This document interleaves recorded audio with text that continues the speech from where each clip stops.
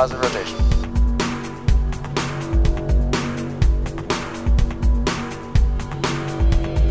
Ignition. Welcome to Roll Call, a 126th Air Refueling Wing podcast of the Illinois Air National Guard at Scott Air Force Base. I'm your host, Master Sergeant Brian Ellison. The Roll Call podcast focused on people, mission, and community. Coming up on the podcast, our guest is Major Matt Boyce, the commander of the Civil Engineer Squadron. He keeps us, he gives us a deep understanding of the squadron, how it works, all that they do in the wing, and we find out some surprising things that his troops have to do before they deploy and while they are setting up bases. Kids on Guard is this coming summer. That's Kids on Guard's 2023. It is June 28th.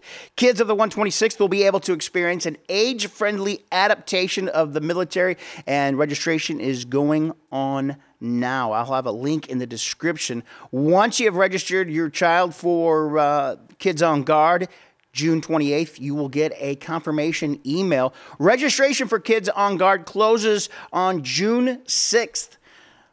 126th Military and Family Readiness is still looking for volunteers for Kids on Guard. You can email them, Military and Family Readiness, at 126arw.afr.mailbox@us.af.mil. You can also email Travis and Keeley at that address to get signed up for the Military and Family Readiness newsletter. They send out all sorts of useful information like employment resources, financial resources. I was just looking at it today. There are a lot of information. There's a lot of information, more than 15 links that can help you look for a new job. Coming up in this week's Around the Air Force Secretary asked commanders to establish a positive culture, and MedX is coming to medical treatment facilities. I'm Staff Sergeant Antoine McClinton. I'm an electrical system craftsman in the 126th Civil Engineering Squadron. Official opportunities that we have to learn different skills outside of our own respective crafts. Pretty much any and everything in CE, we all have a hand to do it. So when we do our DFTs, TDYs, we're helping out different shops, getting our hands dirty, doing what we can. Specifically, something that has been done pretty much anytime we go, any place for our TDYs, DFTs, help hang up drywall, help the plumbers do what they need to do, HVAC. We all have a hand in everything that's going on. It's important for all of us to know what's going on because we kind of work hand in hand. Once one guy's done with a job, the next guy may come in and do what he needs to do. So if I know what the next person's doing, I can try to set them up as best as I can. 126th Civil Engineer Squadron Major Matt Boyce joins us in the studio on the podcast, sir. Thanks for coming in. Thank you for having me. No problems. So I know this is kind of a vast question to ask, but what is the mission of the civil engineers? I guess, I don't know if people really have thought about, I guess what they do think about is the maybe emergency management and things like that. But there's more to civil engineers. Yeah, so civil engineers, a lot of people don't understand what they do because we're kind of everywhere, right? So we have 12 different AFSCs. With us here at the 126, we have 9 of those AFSCs. 3 of them we don't have, which is EOD and fire and pest management, because we're co-located with active duty, so they kind of handle some of those things. But we do a lot of different things. You know, there's nothing really in the wing that we don't touch. You know, whether it's the airfield, whether it's the fuel system that delivers the fuel to the planes, whether it's every building that's in the wing that people do their missions out of. We're involved one way or the other in each of those. So CE's mission as a whole is, the company line is that we basically establish, operate, and maintain bases, both in garrison and in contingency operations. So whether it's here CONUS or OCONUS or whatever, or in expeditionary roles where we're literally creating a base out of nowhere. So we kind of just make sure that those things are operating as they should so that everybody else can really do their job, whether that's support roles, maintenance, operations, or any of those people. So you guys are one of the first people to go if there was anything that needed to be done. You guys are kind of first on the ground. Yeah, so we're kind of augmentees to security forces in terms of securing and force protection for the base if we're in an austere location. So we shoot a lot more often than other people. So we used to shoot every 6 months. So they give us that requirement as well. But so yeah, there's a force element for us, a requirement for us that we actually establish the base. So there are deployment taskings that we get where we go out in the middle of nowhere and usually go with some type of security role that will kind of provide us security, and we will establish a base.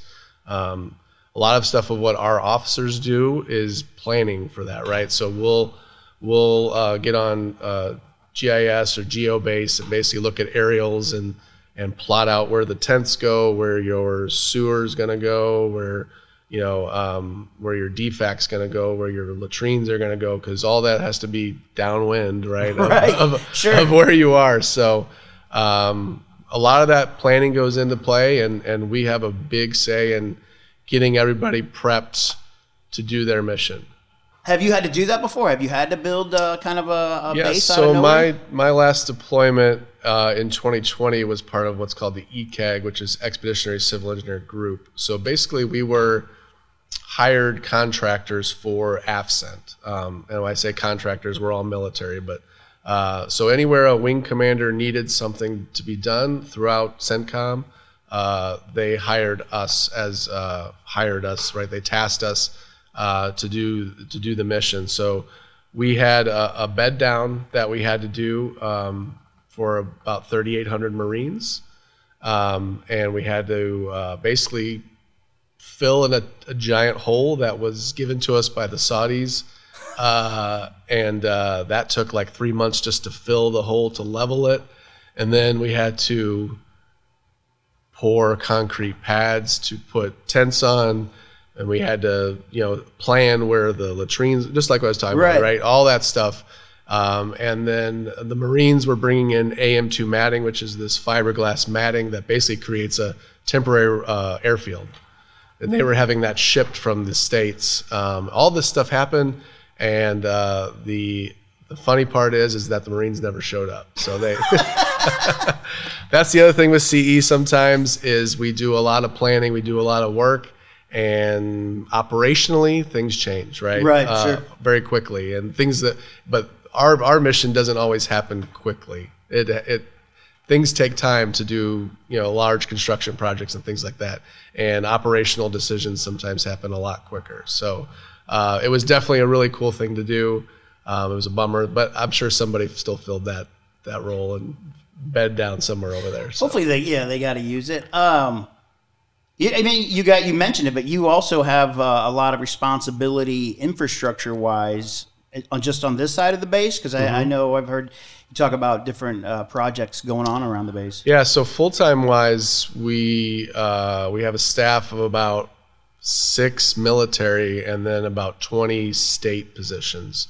The CE is the only one in the wing that has a state function as well. So we operate with state people. We have state cooperative agreement, basically. So everything we purchase when it comes to the state employees has to be also awfully cost shared with the state. So the state pays 25%, the federal government pays 75%.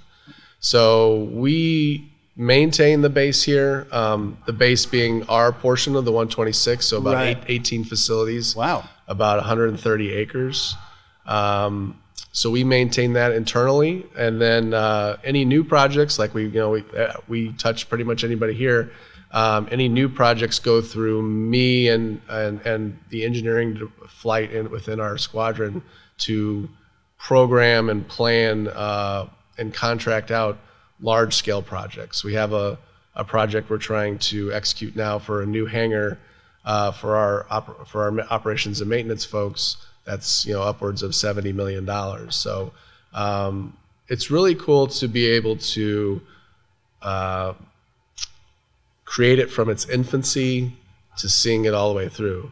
Now, these larger projects, I probably will be retired by the time it goes all the way through, but like a hangar alone is going to take probably 10 years. Really?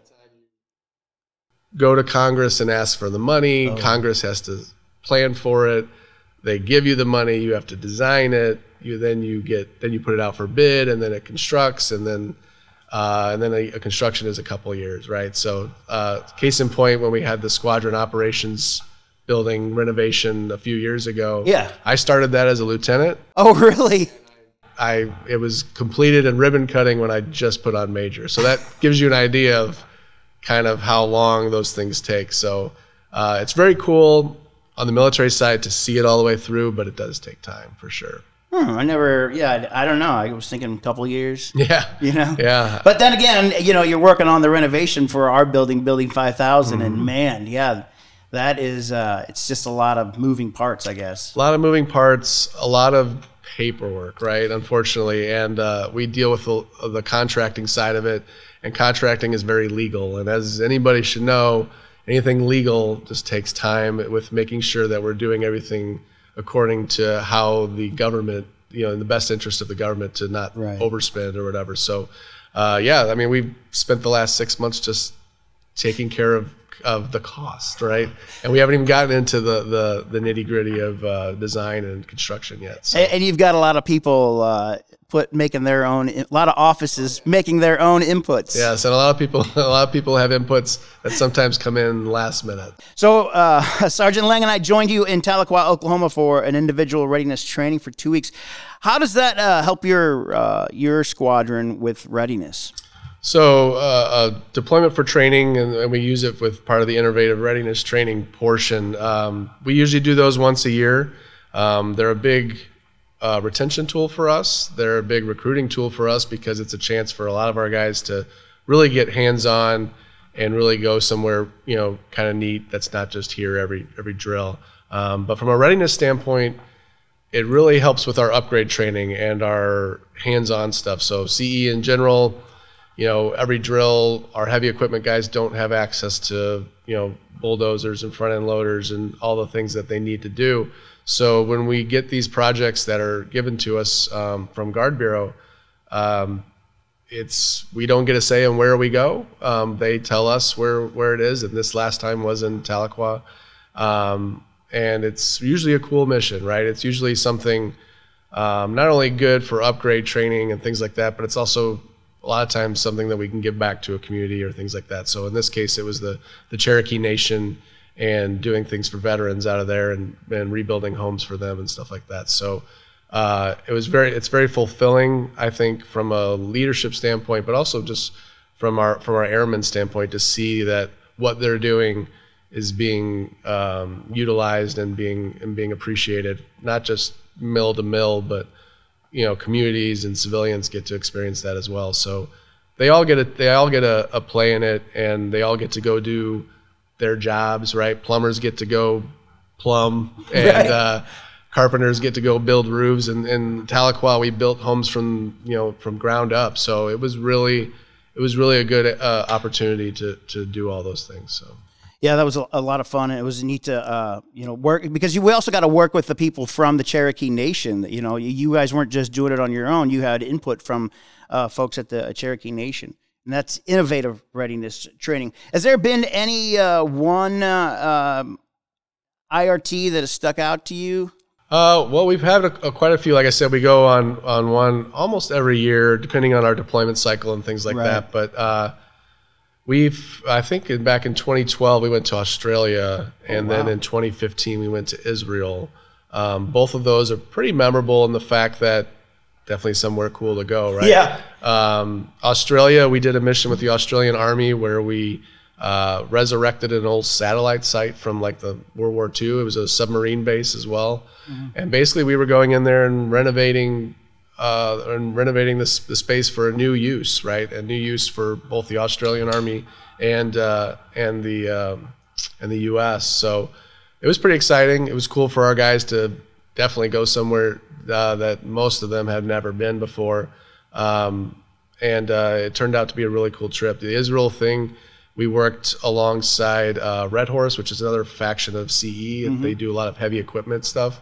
And the Navy Seabees is what they're called. And the Navy Seabees are basically the CE version of the Navy. So we worked alongside them and did some really cool things for the Israeli army as well. And so I think those are probably the most memorable just because they were something different. But every one of them are really memorable. And every one of them, sometimes you go into them thinking, well, this is out in the middle of nowhere. We're not going to, really enjoy ourselves. But some of those sometimes are the best ones for our guys because they get a chance to really, integrate with each other. And especially if we have no Wi-Fi, no cell phone signal or anything, with the kids these days, they kind of are forced to mingle and get to know each other. So it's definitely rewarding. So you don't do an IRT necessarily every year. Those are kind of built into your, because you were telling that there's some kind of requirement about to keep your readiness up with DFTs and IRTs. Yeah, so we have a requirement for what's called a contingency training project. Basically, a chance to allow all of our airmen to do their jobs. And that's required every year and a half. And what Guard Bureau does is basically created a deployment for training program that they issue out to us and say, okay, they formulate the projects. They'll have maybe 8 to 10 projects, whether it's in Europe or Hawaii or Tahlequah or like this year for us will be in Montana. And sometimes they can't get enough projects on their own, so they go through what this program also is called, which is IRT. IRT is a much bigger program because they involve medical, cyber, and CE. So I think our medical group did an IRT project a couple of years ago as well. So yeah, they went to, what was it called, East Central Georgia? Yeah, I think they were down by Savannah area or something like that. So, so Guard Bureau just kind of uses IRT sometimes because they have the ability to give them additional locations. So we've been fortunate to do a couple IRT programs back to back now. And those lately I've been serving Native American reservations. So last year it was Cherokee Nation. This year we'll be going up to Blackfeet Nation in northern Montana. So should be interesting. It should be interesting. Yeah, it's going to be, you guys, I think last year you guys were kind of already planning the trip. And the cool thing with all these IRTs that you go, or at least your DFTs, IRTs that you go on, you build in a day for, is that built into everyone? A community, what's a community day? Yeah, it's kind of like a day of learning. A lot of it's through IRT because they're a much bigger program. When IRT does things, they partner with these reservations and things like that. So we like those because, like you said, it's a day where we just, one, we're not working, and two, we're just kind of learning what we're doing it for, right, or who we're doing it for. And last year we went out and learned a lot of Cherokee Nation things, which is really cool. Yeah. And I can't remember the name of the game, but we were there was a lot of tackling going on, and it was definitely a contact sport for sure. So I'm just glad nobody got hurt. Besides IRT missions, we kind of touched on it already, but I know like last year you guys also went to Tahlequah, but you went to Southern Illinois and did some, I don't know what you guys did, some work down there. Yep. So we, like I said, it's hard for us to do our jobs here on drill weekends just because there's not a lot for us to do in terms of tools and equipment and things like that. So we went down to Sparta Training Site, which is an Army unit.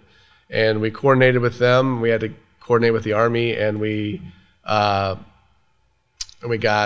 Humvees and things like that. We did paintball, and basically it was a chance to meet another requirement we have, which is as we're augmentees to security forces, is learning how to convoy, learning how to do tactical movements, and do all those things. So it was a good chance for everybody to get away and shoot at each other.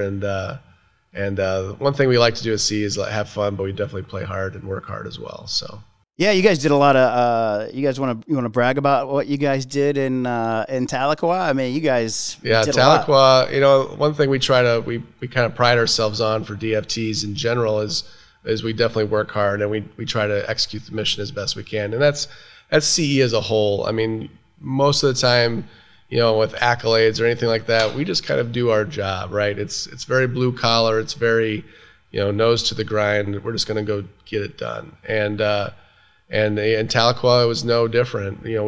I think we had 3 or 4 homes that we were almost resurrecting from the ground up, and there was 1 or 2 that I know you guys were up there in the rafters, and we were literally building the homes, framing them, putting the roofs on, and when we left there, 10, 12 days later, we had almost 2 full homes built, which was a feat in itself for sure. So. Yeah, it's fun being up in those rafters. I don't know why. It's just like, hey, this is fun. What else about? Oh, how does your? So we talked about we talked a little bit about emergency management. How do they fit into your mission, your DFTs and things like that? So CE as a whole is broken up into a few flights, just like anybody else. So we have our Prime B flight, which is our expeditionary force, which can go out and has the trades in it, the electricians, the plumbers, and things like that. But we also have a readiness flight, emergency management flight. And they're a group of about 6 to 7 folks in our squadron that basically not only prepare the squadron, but they also in charge of wing functions. So their job is to prepare and ready the wing from any kind of CBRN type of defense, right? Chemical, radiological, biological, or nuclear. So they play a huge role. They're kind of in our realm. If we had a fire department, that also would be in the emergency services portion, right? If we also had EOD, it would be along those lines of bombs and things like that. So that whole package is usually definitely a big portion of CE. So having the emergency management flight there definitely helps with that. They do the chem gear training and things like that. So it's definitely important, and it's definitely a big portion, especially nowadays with the big push for readiness, just Air Force wide. They definitely have a big role in the wing being prepared. What's been a memorable moment in your military career, sir? Is there any one that sticks out? Well, they're all memorable, of course, but I would say anytime you deploy, I think it's always a good opportunity to really kind of put what you've learned militarily to the test, right? So the last deployment I had, I was part of that expeditionary civil engineering group, and it was also during COVID, so it made things a little difficult, but we really got a chance to, it was a part of like 500 people in my group, and they were in 8 different countries, and they were doing all sorts of different things. Rubber removal, they were doing they were setting up tents and things like that in Afghanistan. We were in Iraq building a runway. So just to be able to kind of, and I was at the higher level to plan all those things. Right. So just to be able to see what we touch and what we can accomplish, and even just a 6-month rotation is pretty remarkable. So from a memorable standpoint, I always felt like that was really a really interesting way where everything I've learned and everything we planned then got to come to fruition, and get to see it all in one really quick, tight package of 6 months. Like I said, here stateside, it's 8 to 10 years sometimes for large projects. Right. Over there, we do it all ourselves, right? Sometimes, so it's quick and dirty, but it gets the job done. It gets the mission done. So were you drawing the plans? Yeah, we were designing plans. We had a couple contractors with us that actually did some of the mechanical and structural things, but we were literally drawing large scale buildings, and our Red Horse teams were building them weeks later. Wow. So it was definitely something really cool to see. You said you got 12 AFSCs. One that I thought was interesting, and there's a ton. I mean, they're all pretty interesting, and those guys really do a good job. Is you have it's a engineer's assistant, is that right? And that's what do they do? So engineer assistants are kind of our draftsmen. They deal with CAD, GIS, but they also do survey. So in a deployed environment, they could go out and do surveying points. So when our heavy equipment guys are trying to flatten out a certain area, they're out there marking where it needs to go and where a concrete pad needs to be built. So they're kind of crucial in the fact that it's really the big picture. They'll create all the maps that we need to do what we need to do. They'll pull up plans for our trades to go in and do what they need to do.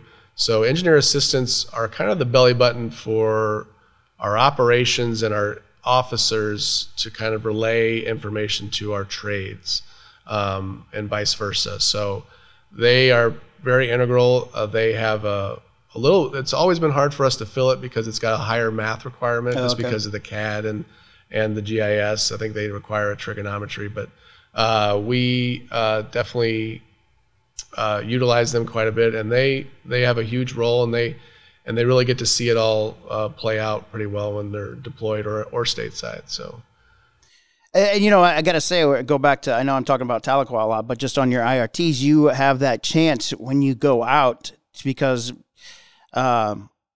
you don't always have, you're not able to do your job. So there's a lot of teamwork going on in CE was what I'm trying to say. Yeah, and that kind of goes into the multi-capable airman, which is the big push right now from the Air Force side, right? So CE as a whole they're kind of naturally multi-capable airmen. Our power production people, which is our generators and our aircraft arresting system, they're 3 levels. Their apprentices can swap between Power Pro and electrical, which are 2 different AFSCs. So they naturally, if they're out in the middle of nowhere and electrical needs some additional hands-on to pull some wire, our Power Pro AFSCs can hop in and do that. So we also have our plumbers, our WIFMs folks that can do fuels, so they can hop in with LRS and do fuels things and things like that and set up the fuel bladders or anything like that to make sure that the aircraft or any kind of vehicles are set up. So we have, just the general nature of CE is all hands on deck, right? Mm-hmm. Is everybody kind of plays a role, and our big thing is just we get it done. And sometimes that involves pulling an emergency management guy that maybe isn't doing anything to come swing a hammer, right? Or whatever it is. Sure. So we pride ourselves in the fact of understanding what the mission is, but being able to execute that mission one way, shape, or form is how it all usually goes down. Why'd you decide to join the Air National Guard? Well, that's a good question. It was probably a multitude of things. I would say part of it was obviously the ability to kind of do something bigger than yourself. It was probably also a little bit of stability. So I was working as a private consulting engineer in Chicago for about 8 years. That's where I got my professional engineering license. That's where I kind of was doing my thing. And things were good from when I graduated in 2002 till 2008. Oh, yeah. Everybody was building everything up there. So from an engineer standpoint, life was good, right? I was making a lot of money. I was learning a lot of stuff. And then 2008 to 10 hit, and nobody was building anything. We had the recession and things like that. So it was kind of out of a necessity a little bit in the fact that I needed something a little more stable. Sure. The company I was with was hemorrhaging people, and I just wanted something more stable. And engineers as a whole aren't big risk takers, so we like stability as a whole. So coming into the Guard, and my dad was in the Guard in the actual civil engineer squadron as well. So I knew about it, I was aware of it, and I just kind of was just waiting for the right time. And my wife was pregnant at the time with my daughter, and so everything kind of melded together, right? Like I just needed some stability. We needed somewhere that we could maybe move to that was family friendly, and I just wanted something where I could kind of do all the engineering things that I love doing, but also be on the people side as well, which is fun. So I did do one thing wrong, and I went to all my college before I joined the military and didn't get to enjoy the fruits of the labor in terms of the nice free education that the Guard can provide. So, oh man, where'd you go to college? I went to Purdue, so I got to be there when Drew Brees was there, and got to enjoy the nice time of football when it was there. So it's it's a huge engineering school. And actually, funny story is when I left high school, I didn't really even know what engineering was, even though my dad was in the civil engineering squadron. I kind of really didn't put two and two together. And my high school aide was telling me, you're really good at math and science. You should look at engineering. And I was like, well, what's that? And I just kind of applied to all the schools around Chicagoland area, and Purdue was one of them. And it's kind of led me to where I'm at today. And I actually got my master's in business at DePaul when I was up there, because I was going to do real estate management and start doing land development and things like that. So yeah, it's been a whirlwind ride. Hindsight, I'm sure a lot of people sit here probably have a lot of hindsight. I probably would have just gotten into the Guard right after college, and I'd be at that 20-year mark, and I'd be there. But a lot of things have led me to where I am today, and I like to think that having a little bit of the civilian side and bringing that to the government side is helpful, because it's just a different way of looking at things, and the government has its rigidity, but I can kind of like play within the lines a little bit, and it's nice. So your dad was in, let me see. Yeah. Your dad was in the 126th, right? Did he make the move down here? Yes, he did. So he was 15 years active duty, and that's kind of how I grew up.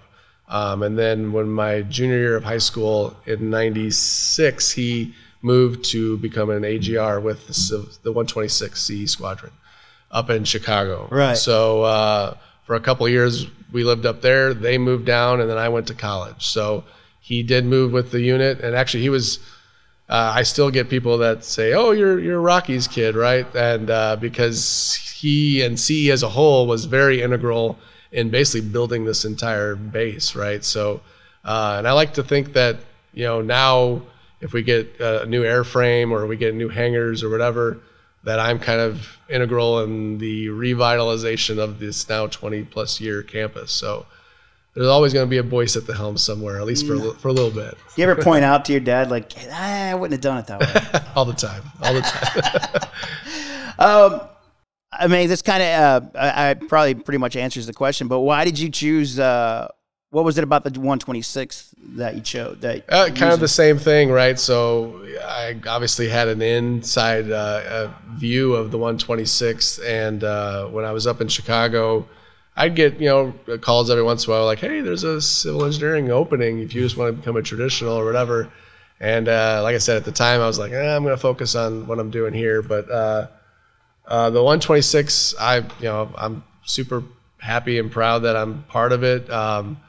It's given me and my family opportunities that I probably would never have had before, even in the civilian sector. So I'm very happy that I joined, and I really enjoy the people that we have here and the people in my squadron, and as military as a whole, the people are kind of what makes the job. So it's been enjoyable for sure.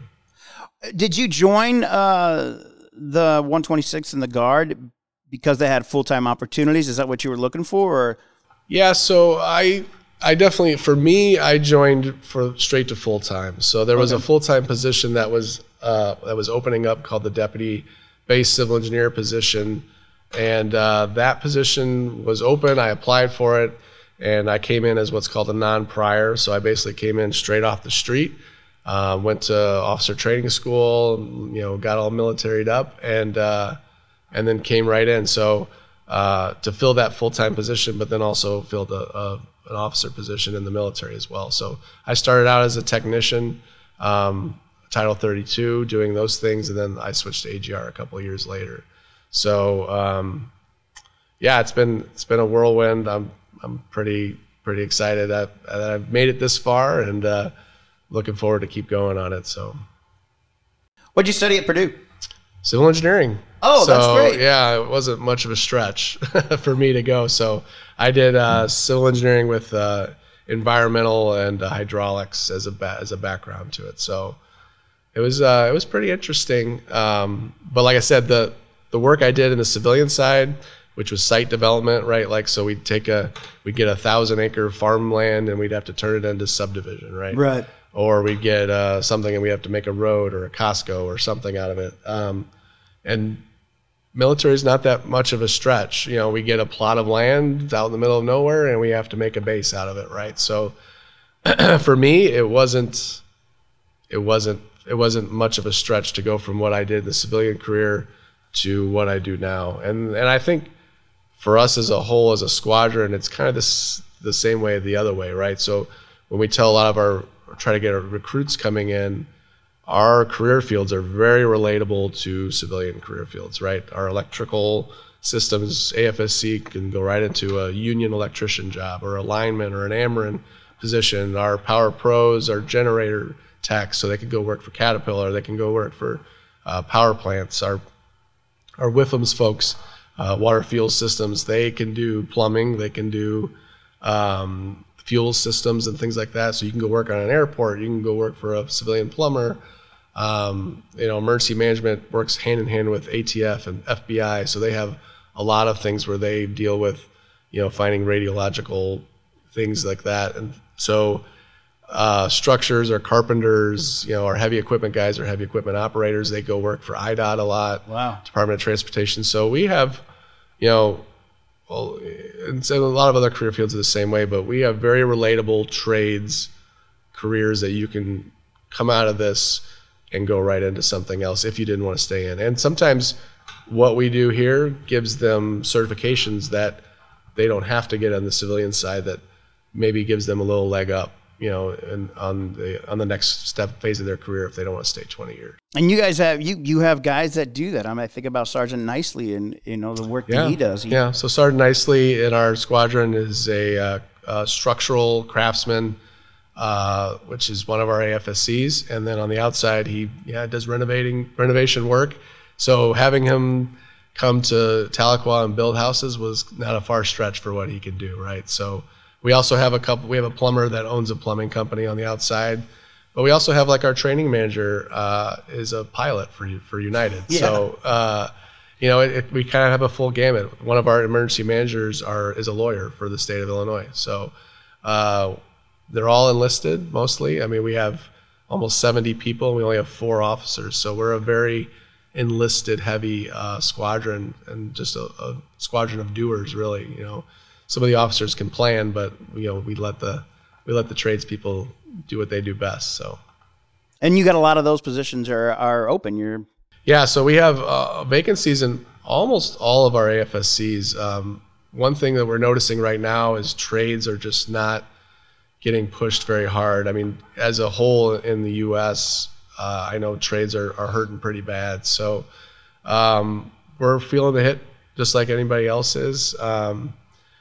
Like I said before, our big push is that you get hands-on, you get to get out and you're not behind a desk all the time.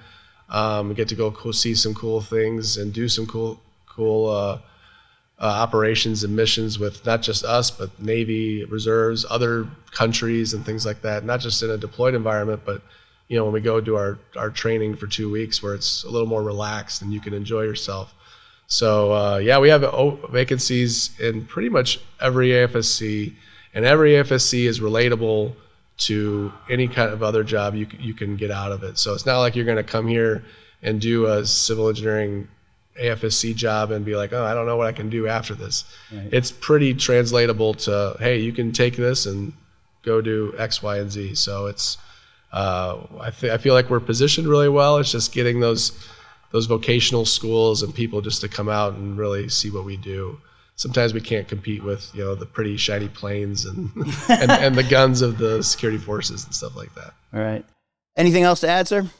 No, not really. Like I talked about, we have a lot of vacancies. So if anybody's listening, please reach out to our recruiting office, because we're definitely willing to fill pretty much anything. I also want to say thank you to you guys and you in particular, just to kind of help shine a light on all these squadrons and what we do. Not everybody kind of knows what we do, and so having these little spotlights, I think, definitely helps at least answer a few questions that people may have. So I appreciate it. No problem. Thanks, sir. Yeah. That's 126 Civil Engineers Squadron Commander Major Matt Boyce again. Sir, thanks for joining me.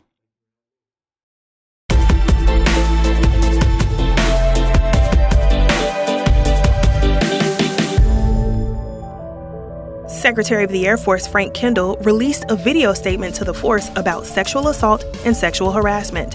The Secretary emphasizes the importance of the principle, one team, one fight, and highlights the need for a cohesive team built on mutual respect and positive culture. Sexual assault and sexual harassment will not be eradicated through a sharply worded memo or even this video message. We will only make meaningful progress when all leaders own our role in establishing positive culture, offering compassionate response, and setting the standard for others to follow. Kendall stresses the need for leaders to recognize the seriousness of the problem and to take responsibility for shaping a positive culture that does not tolerate such behavior. First-term airmen will have the chance to retrain into a new career field starting June 1st if they meet the requirements for that specialty code and it's under 90% manned. They can retrain even if their current career field is below 90% manning. It's a change that allows first-termers additional opportunities to stay in uniform instead of separating. To qualify, they have to be within their retaining window, meet medical and physical fitness standards, and have the right ASVAB score for the field they want to train into. Airmen assigned to medical treatment facilities, including those not normally involved with hands-on patient care, will be certified in 52 base-level patient care skills that are not part of normal medical group training. It's part of MEDIC-X, the Air Force Surgeon General's initiative to ensure all medical personnel have life-sustaining skills that may be needed in a challenging deployed environment. MEDIC-X will train all Air Force medics, including those in administrative or laboratory technician roles, in basic skills like infection control and taking vital signs. It's expected to be rolled out across the Air Force by July 1st. That's your look around the Air Force. I'm Staff Sergeant Khadijah Slaughter. The Illinois Governor's Challenge aims at preventing suicide among service members, veterans, and their families. There is a website that they have set up with information that you can use to prevent suicide, including reducing access to lethal means, and a training portal on how to help and talk to people who may be in crisis. I'll put a link into the description. If you are having thoughts of suicide or know someone in crisis, you can call the military crisis line. That's 988. That's 988. Press the number 1. You can find all of our links on Linktree. That's linktr.ee126ARW. That's linktr.ee/126ARW. If you're watching on YouTube, you can also download this on your favorite podcast app. Go to our Facebook page and our Instagram. I put up a really cool video of a nighttime refuel. If you want to pass along some information, you got something going on in your squadron, you got something going on in your flight, you got something going on that you want to send out and pass along to the rest of the wing, by all means, email roll call at 126rollcall@gmail.com. Thanks for listening to Roll Call, a 126th Air Refueling Wing podcast focused on people, mission, and community. I'm Master Sergeant Brian Ellison. 500 stable.